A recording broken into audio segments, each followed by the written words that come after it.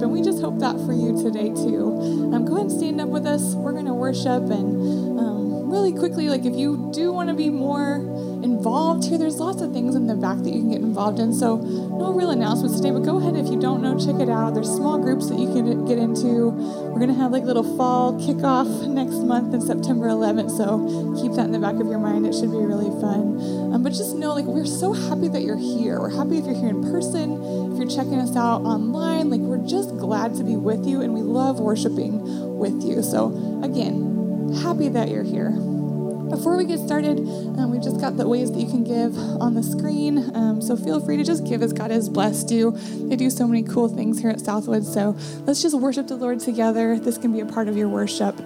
So let's sing, all right?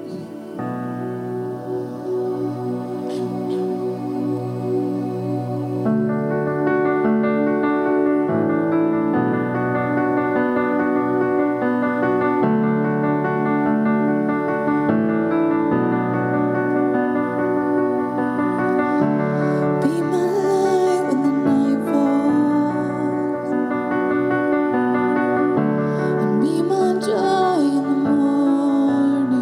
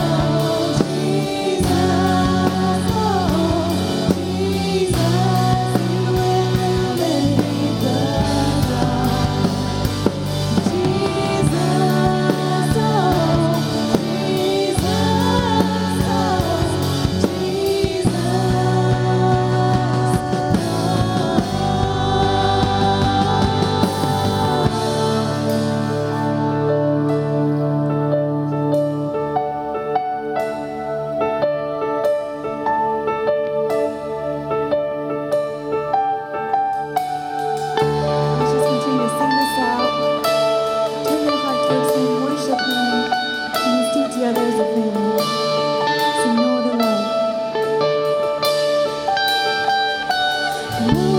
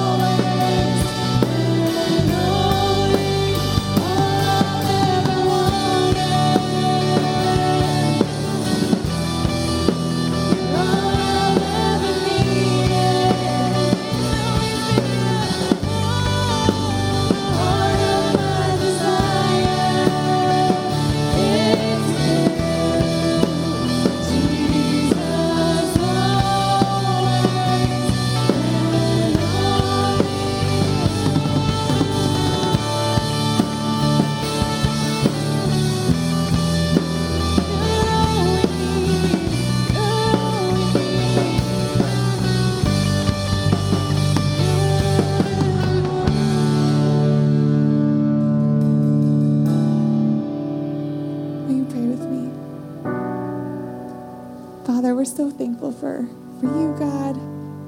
God, I just pray that we dedicate our hearts to you this morning, God, that your presence would fill this place. God, that we would feel that connectedness and that closeness that you want for us as your family, as your kids. Just bless us this morning, God, in Jesus' name. Amen. Go ahead and greet somebody this morning.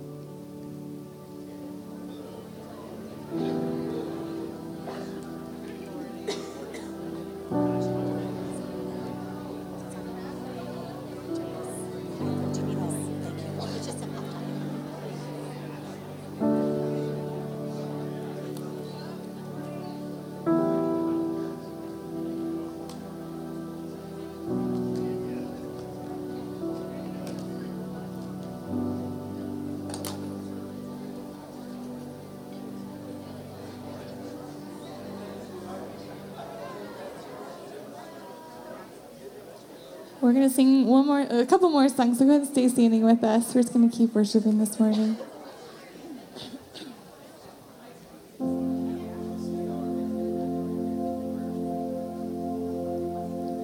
Even in the darkest night, even in the hardest fight, you will never leave my side, 'cause you are good. And even when the road is wide,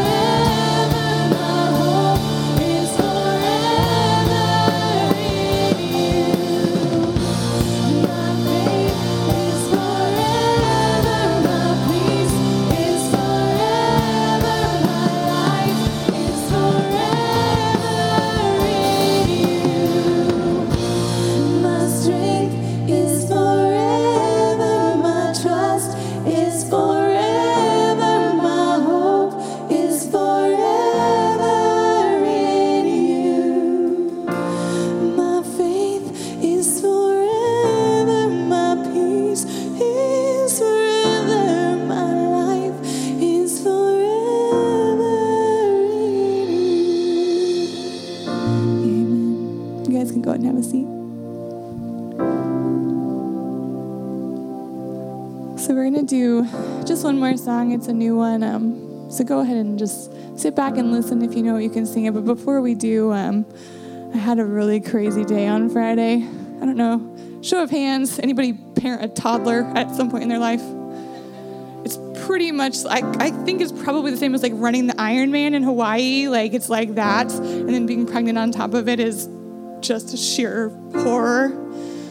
So Friday we'd had a rough day. It was rough. And my husband and I found this patio set at Home Depot, and it was originally $1,200, and we got it for $400. And I was like, dude, like this is awesome. All the craziness of this morning, we made up for it. This is going to end up being the greatest day. So we rented a truck to get it home, right? We blow out a tire on the way home, and we're renting this truck by the hour. And it was 1 hour, and then 2 hours, and then 3 hours, and then 4 hours. And there's no spare, there's no jack. And they're like, you're on your own. It says in the rental agreement, if anything happens to this truck, it's on you. And we were like, oh my gosh. And I remember just thinking, like, what have we done? What has happened to this day? This day is totally insane. And at some point along the way, I think we were like 3.5 hours in and losing our minds. And I was like, babe, like, we should just pray. Like, let's just pray that, like, we can figure out something to do. And we did. We prayed, and I think my patience was better after that. His patience seemed better after that. We had a fix within an hour, and it was just really nice to know that, like, even though we have struggle in our life, like, that prayer, if nothing else, was just God's presence with us, giving us peace and helping us figure out what to do. And it really made me think of this verse. Cody mentioned it last week during his message, and it's out of Romans 8. And I would encourage you, like, the whole chapter of Romans 8 is just wonderful. If you have time later today to read it, you should. But I'm just going to read the last couple verses of it, and then we're going to sing this song together and just really continue to worship the Lord in this space before we take communion. But this is out of Romans 8:31 through the end of the chapter, and it says, "Nothing can separate us from God's love. What shall we say about such wonderful things as these? If God is for us, who can ever be against us? Since he did not spare even his own son, but gave him up for us, won't he give us everything else? Who dares accuse us, whom God has chosen for his own? No one. For God himself has given us right standing with himself. Who then will condemn us? No one. For Christ Jesus died for all of us and was raised to life for us. He's sitting in the place of honor at God's right hand, pleading for us. Can anything separate us from Christ's love? Does it mean he no longer loves us if we have trouble or calamity, or are persecuted, or are hungry, or destitute, or in danger, or even threatened with death? As the scriptures say, for your sake we are killed every day. We are being slaughtered like sheep. No. Despite all these things, overwhelming victory is ours through Jesus Christ, who loves us. And I'm convinced that nothing can ever separate us from God's love. Neither death nor life, neither angels or demons, neither our fears for today or our worries for tomorrow, not even the powers of hell, can separate us from God's love. No power in the sky above or in the earth below. Indeed, nothing in all creation will ever be able to separate us from the love of God that is revealed in Christ Jesus our Lord. And I just encourage you, if you have time, go back. Romans 8. Romans 8 is great. That's how you remember it. Romans 8 is great. Go back and read it later. And we just want to sing this song to you guys and over you guys just as an act of worship. We encourage you to just lift your hands, whatever worship posture is comfortable for you. We just really want to take this time to turn back to him and who he is and just adore him. And so let's sing this song, and then we're going to take communion, and I'll explain that more afterwards, but just listen.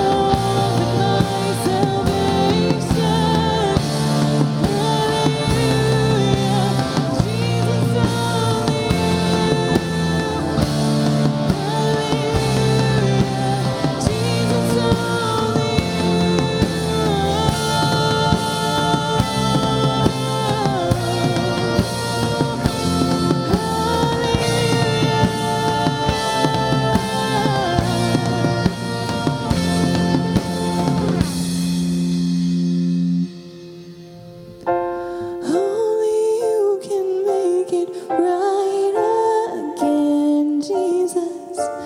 Only you can make it right again. Father God, I just pray that you're with everyone who's here this morning. God, everybody's got their stuff. Everybody's got things that are going on, big or small. God, we want to give all those things to you because we need you. God, you're the only one that gives peace. You're the only one who's our refuge. Regardless of what we try to fill in our life, Father, you're the only one who's truly what we need. Thank you for that, God.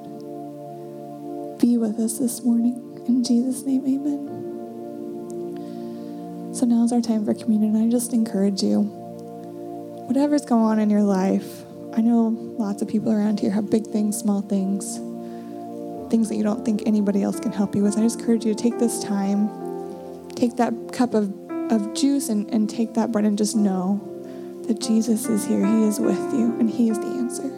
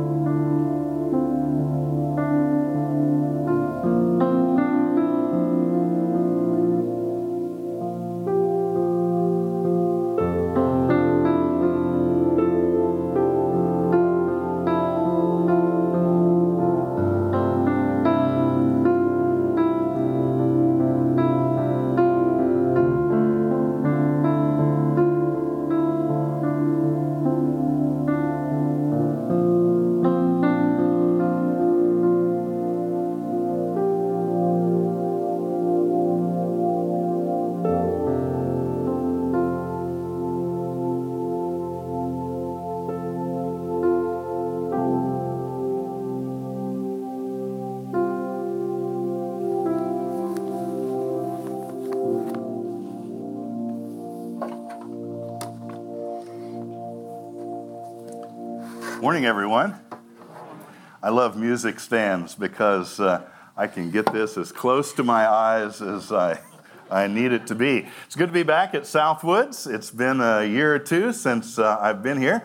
I'm hopefully your preachers are enjoying themselves out in Colorado, climbing up and down tall mountains and recharging their spiritual batteries. I'm glad to be able to be here. Some of you remember that your youth fellow Cody, his wife is my niece. Actually, I'm married to her aunt, and Aaron's mom is here from South Dakota. Where are you guys sitting? Now, way back in the back. That's where I'd sit too. And Aaron's aunt, my sister-in-law Cindy, is with me today to visit family, and so we're thankful. My wife is visiting my children in the Detroit area, and I'm headed there Tuesday to be reunited with her. So it's good to be in Kansas City. If you've got your Bibles, I'm going to be in Luke, the 10th chapter today. Title of the message might seem a little odd: Lessons from an Unanswered Prayer. We live in a soap opera generation, S.M. Lockridge said some years ago. As the world turns, the young and the restless are on a search for tomorrow.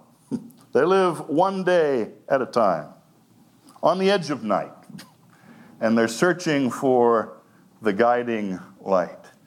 Now, if you're under 35 years old, you have no idea what I was talking about. All soap operas. Our culture is lost on a sea of relativity, groping in a valueless society for the right priorities in life. A number of years ago, when I was preaching in Nebraska, I did a series of sermons over a month and a half period of time entitled Great Unanswered Prayers of the Bible. And there are a few. What many would consider unanswered prayers in the Bible. In 2 Corinthians, the 12th chapter, the Apostle Paul has what he calls a thorn in the flesh, some physical problem, disability that he dealt with his whole life. He prayed and prayed and prayed that God would take it away. And God did not, in a positive way, answer his prayer. He maintained his physical disability. In all of the Synoptic Gospels, the night of Jesus' betrayal, the day before his crucifixion, he's in the Garden of Gethsemane. He's praying fervently and so fervently that he's sweating so profusely, it's like he's bleeding from an open wound. And what did he pray? One of the things, Father, if it be thy will, you know the prayer, let this cup pass from me. But not my will be done, but thine. And once again, God did not answer that prayer in the affirmative. Today I want to talk about an unanswered prayer in the life of Jesus' friend Martha. Jesus goes to visit a pair of sisters, Mary and Martha. And we'll look at that passage in just a second in Luke, the 10th chapter. Now, I know some of you are sitting there thinking, wait a minute, Terry, time out. Really, there's no such thing as an unanswered prayer in the Bible. And I do understand that, Whenever we pray, God normally has 3 different ways he's going to answer any of our prayers. One way is he says yes. We make our request. God hears our request, and he gives us exactly what we want, sometimes in exactly the exact manner that we wanted to receive it. Sometimes God says yes in the way we think the prayer should be answered. That happens. And when it does, we rejoice. Sometimes, though, God says, wait. That's the answer to the prayer. Sometimes we make our request, and even though the situation may be intense, the answer we receive from God is, wait, I'm not ready to work quite yet. And we have to learn patience. God's timing is different than our timing, and God's timing is always perfect. And then the third way God answers prayer, of course, is sometimes we make our requests, and God says, yes, he does. In the same way that many of you are parents here, I had 2 daughters. I've got grandchildren. My grandchildren come up to me. Sometimes, granddad's in the house. I'm going to see my younger grandchildren here in a few days. I can get away with Papa things I can't get away with Mom and Dad. Papa, can I have ice cream 15 minutes before supper time? No. No. Sometimes God says no. And how many of you can bear testimony that you are so thankful of some of the prayers you've made and God chose to say no, and you don't realize until a few years later how important it was that God said no?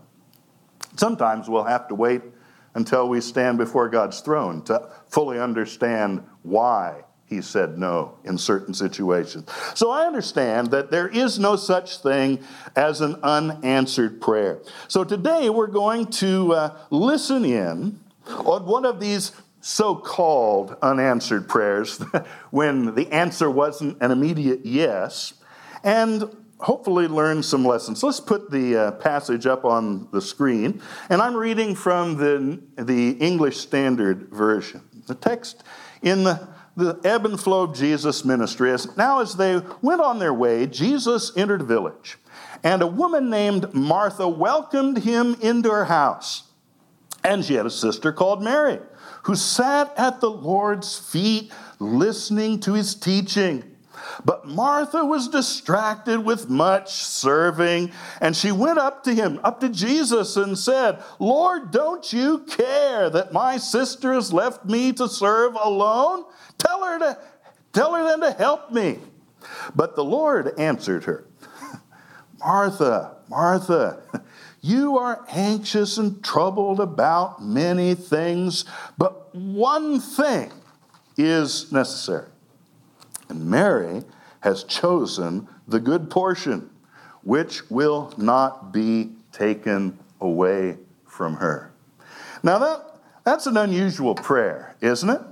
But after all, what is a prayer? It's speaking to God.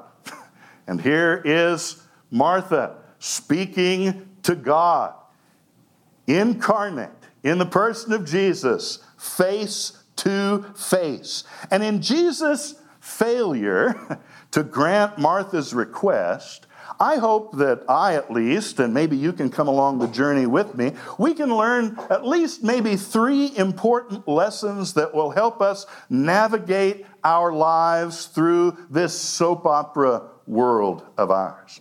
Now, here's the first lesson. Listen to this carefully. It's possible to have the right motivation in life, but still have the wrong priorities. Let me say that again. It's possible to have the right motivation in life, but to have the wrong priorities. Now, this is the story of Martha's dilemma. Jesus has come to her home, the home of these 2 sisters, Mary and Martha. And once he arrives, he begins to sit and to chat. And if you know anything about Jesus in the Gospels, what is he chatting about? He's chatting about the deep things of God and how they relate to the individual personal life of every individual that he's interacting with. And Mary gets caught up in all of this. Mary, it was so enthralling that Mary stopped what she was doing, and the text says she simply sat at his feet, drinking in every last word that Jesus had to say. Martha, on the other hand, is distracted by all the preparation for the meal. And the word here, distracted, in the original language means being pulled in different directions and dragged in different directions at the same time. Any of you feel like that happens to you 500 or 600 times a week? How many of us feel like we're being pulled in about 10 different directions every single day of the week? After all, Martha has the right motivation. She wants to serve Jesus and please Jesus.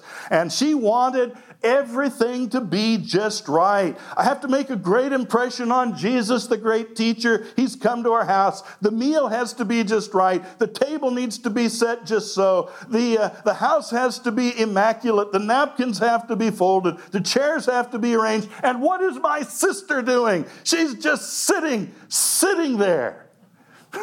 And then comes the prayer. Now, as we've said, a prayer is speaking to God, and so Martha speaks her prayer to Jesus face to face. And here's the prayer. "Lord, don't you care?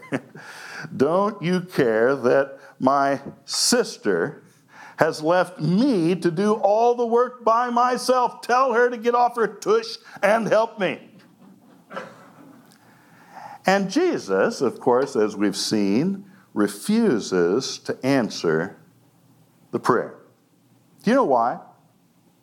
Because the prayer showed that Martha's motivation was correct, but her priorities in this situation were all wrong. All wrong, some people might say. How could that be? After all, she was the one cooking. She was the one cleaning. She was the one working and sweating, all for Jesus. See, Martha's problem wasn't her motivation. She wanted to serve Jesus. But she was going about it in this situation in the wrong way. In the 1980s, Gordon MacDonald wrote a book about this very problem. Some of you may have read this book or own it. It's called Ordering Your Private World. It's a wonderful book. My wife, Carol, bought it back in the middle 1980s and read it. It's one of the few books other than the Bible that my wife said these words about. That book changed my life. MacDonald talks and draws a sharp contrast between the man and the woman who is driven to succeed in our soap opera society and the servant who is simply called to become a humble disciple of Christ. And sometimes I don't like reading long quotations, but I want to read you somewhat of a lengthy quotation from that book by Gordon MacDonald. He writes, I believe, quote, I believe that one of the great battlegrounds of our age is the private world of the individual. There's a contest that must be fought, particularly by those who call themselves practicing Christians. Among them are those who work hard, shouldering massive responsibilities at home, at work, at church. They're good people, but they're very, very tired. And thus, they too often live on the verge of a sinkhole-like collapse. Why? Because they become too public world oriented while ignoring the private side of their lives to the point that it almost becomes too late. He goes on to say, our Western cultural values have helped to blind us to this tendency. We naively are inclined to believe that the most publicly active person is the most privately spiritual person. In the Christian world, we assume that the larger the church, the greater the spiritual blessing. The more information a person has about the Bible, we think the closer they must be to God. And because we tend to think like this, there's a temptation to give imbalanced attention to our public world at the expense of the inner private world. More programs, more meetings, more learning experiences, more relationships, more busyness, until it all becomes so heavy at the surface of life that the whole thing trembles on the verge of collapse. Fatigue, disillusionment, failure, defeat, all become frightening possibilities when the neglected private world can no longer hold the weight. Wow. End quotation. Is it possible to have the right motivation in our Christian lives and yet forget the most important issues in our spiritual lives? Spending time quietly at the feet of Jesus. Yes, I'll say it, each and every day, learning what it means to become his servant, not just being busy and worried and upset about so many things. I've been in the ministry a long time. I was in preaching ministry almost 20 years before I came to Ozark Christian College. And this year will begin my 30th year of full-time teaching at Ozark Christian College. And, unless the Lord gives me a great revelation that I'm not aware of, my final year of teaching at Ozark Christian College. And I'm not sure what I'm going to be doing after this year. I've already had churches contact me about coming on staff. I'm not going to be sitting around watching soap operas. I can guarantee that in my retirement. But it's been my experience over 50 some odd years in being in churches and in college settings that, yes, some of the hardest working people in churches or parachurch organizations are at times the most spiritual. But it's also been sometimes my experience that some of the hardest working people in churches and parachurch organizations are at times the least spiritual people. Why do I say that? Number one, personal experience. I know enough about the Bible, and I know enough about how to be in front of people that I can put it on autopilot and you wouldn't know the difference. But I know the difference. God knows the difference. And I know from personal experience from watching the lives of other Christian workers. You know, I talked about that wonderful book, Ordering Your Private World, and the author, Gordon MacDonald. Do you know 3 or 4 years after he published that book in 1980, he became so well known and so famous and so busy that he failed to heed his own advice, and he fell into a horrible moral indiscretion and had to leave the ministry for several years. He went on a spiritual hiatus. He reestablished the relationship with his wife. And in the late 1980s, he wrote another book.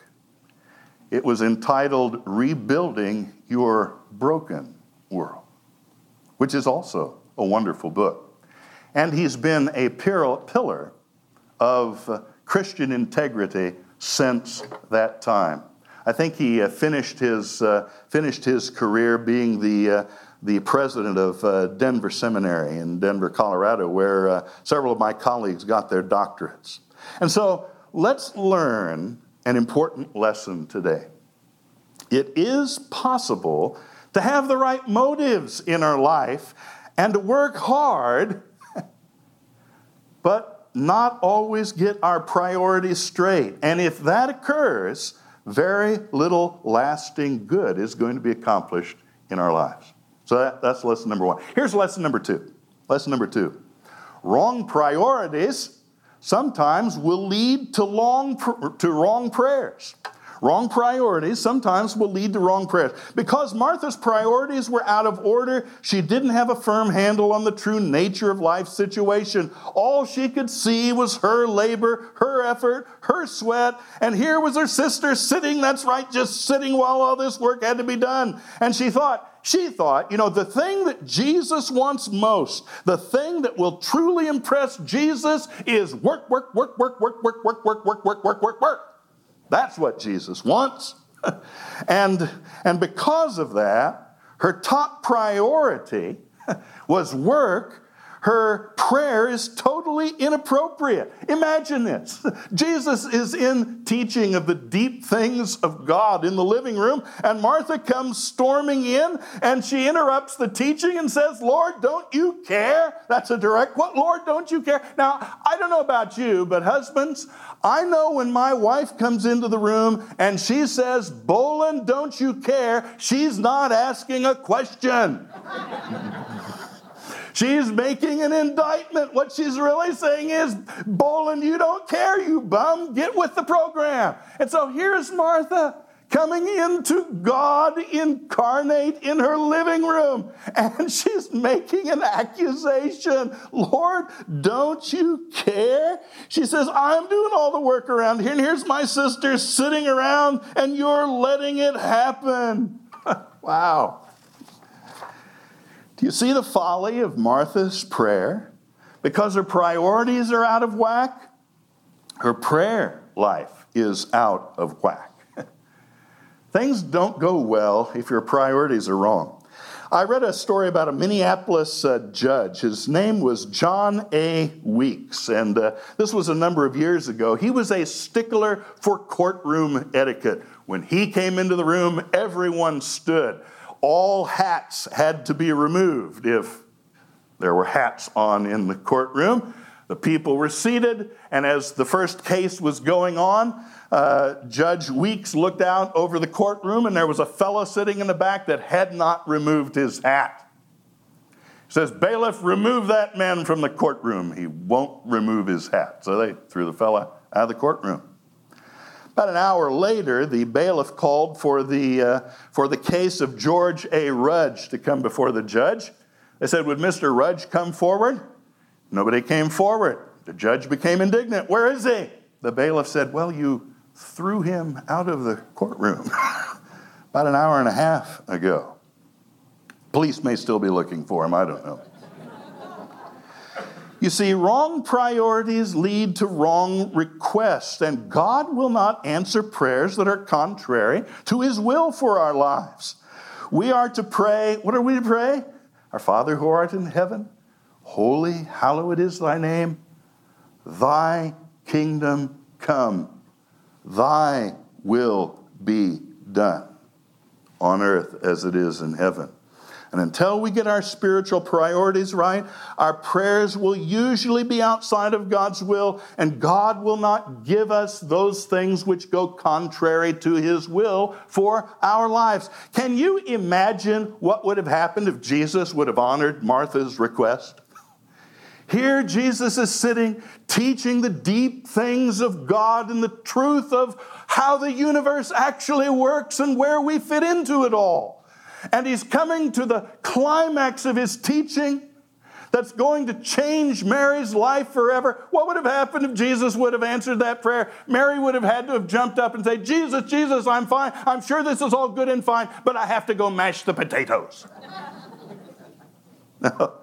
Let's remember the lesson. Wrong spiritual priorities often lead to wrong prayers. Finally, lesson number 3. The top priority in life is to sit at Jesus' feet. What does that mean? It means to become His disciple. In life, we have to discover the most important thing and then give our life over to it. And what is the Christian's top priority? Jesus is pretty clear on this. The text says in Luke 10:41, Martha, Martha, He's answering Martha's prayer. You're anxious, you're troubled about many things, but one thing is necessary. And Mary has chosen the good portion, which will not be taken away from her. Jesus' tender reply contrasts Martha's fretting and fussing with the one thing that is really, really needed. Life has few necessities, and at times we can live without what's going on all around us. Most of us spend all of our life working so we can have money, so we can buy things that we don't need with money we don't have to impress people we don't like. And then after 10 years, we sell it all at garage sales. Is that all there is to life? The only thing that the Christian understands that is absolutely necessary is total dependence on Jesus. Gordon MacDonald has rightly said, if my private world is in order, it will be because I am convinced that the inner world of the spiritual must govern the outward world of activity. I will admit to you that one of my joys in life is athletics, and now that I'm older, I've hung up the softball cleats and don't play football anymore, even touch football. But I do golf. And through the years, one of my favorite golfers is this fella. Some of you might know him. He's in his 80s now. Saw him a couple of years ago at a tournament, a seniors tournament. He played a display round of golf with Jack Nicklaus and Lee Trevino. He even came over and shook my hand when I shouted out to him something that I knew he would appreciate. His name's Gary Player. Tiger Woods has won more tournaments than any other person in the United States, but Gary Player has won more golf tournaments worldwide than any other person that's ever lived. A gentleman, a spokesman for the game. As I've said, he's in his 80s now. When Player was competing in tournaments, people constantly came up to him after the tournament was over, giving him articles to sign, get the autograph. And Player was always a consummate gentleman, South African golfer, British accent. But often, he said, I read an article, he was talking about this. Often people come up, and while he's signing their autograph, being pleasant, they would say, "Oh, Mr. Player, I'd give anything to be able to hit a golf ball like you." And on one particularly tough day, a tired and frustrated Gary Player was signing autographs after his round when he really would have preferred to have been in the locker room. And somebody came up and said that one time too many. "Oh, Mr. Player, I'd give anything to be able to hit a golf ball like you." And Gary Player stopped writing the autograph and he said, "No, you wouldn't. No, you wouldn't. You'd give anything to hit a golf ball like me? Well, anybody'd like to hit a golf ball like me if it was easy, but it's not easy. It's hard. Do you know what you've got to do to hit a golf ball like me? You've got to get up in the morning at 5 o'clock. You got to go out to the driving range. You got to hit 1,000 golf balls. You got to hit golf balls until your hands start bleeding. And then you go back into the clubhouse and you bandage up your hands and you go out and hit another 1,000 golf balls. And you do that 7 days a week for 40 years like I have, and then you might be able to hit a golf ball like me. Don't sit there and say you'd give anything to hit a golf ball like me, because you wouldn't. Here, have a nice day. Well, you know, some people say, "Oh, I'd give anything to be a better Christian." Really? Really? I've had the privilege of working with saintly men at Ozark Christian College. My first year there, 30 years ago, I got to the library, 6 o'clock my first morning. Going to impress people, get there before anybody else. When I pulled onto campus, the library was already lit up. I went in to the stacks, and one of the older professors, some of you might know this name, Wilbur Fields, biblical archaeologist, world-known biblical archaeologist. He's gone home to be with the Lord several years ago. He was there. I've learned that he'd gotten there about an hour to an hour and a half before I showed up. He normally got to campus around 5 in the morning.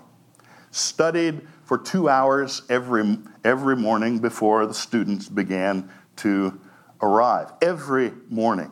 And I remember the first day I met him. I'd heard about Brother Fields, and I went into the stacks, and I heard somebody singing hymns out in the stacks of the library.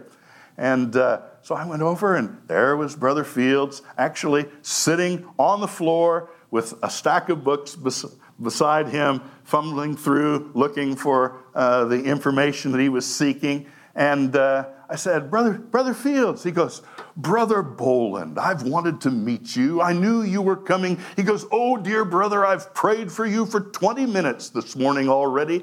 I'm so glad you are here. I love you, dear brother. God bless you."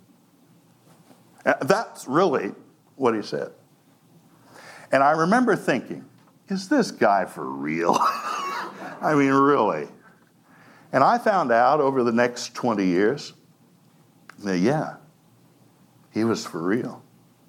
That's the way he always was. Always. Every day, that's where he was.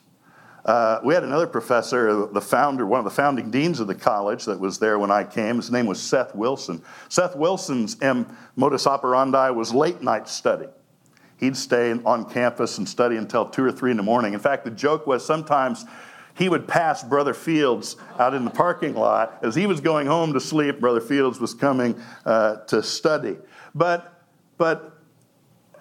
We'd have students in those early years, and they would take Brother Fields' class, and they go, "Oh, he is so close to the Lord. It's like the Lord is so real to him all the time. I want to be like that."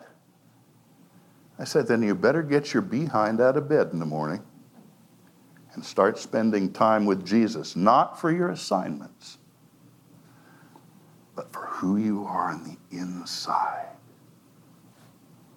because that's what it takes."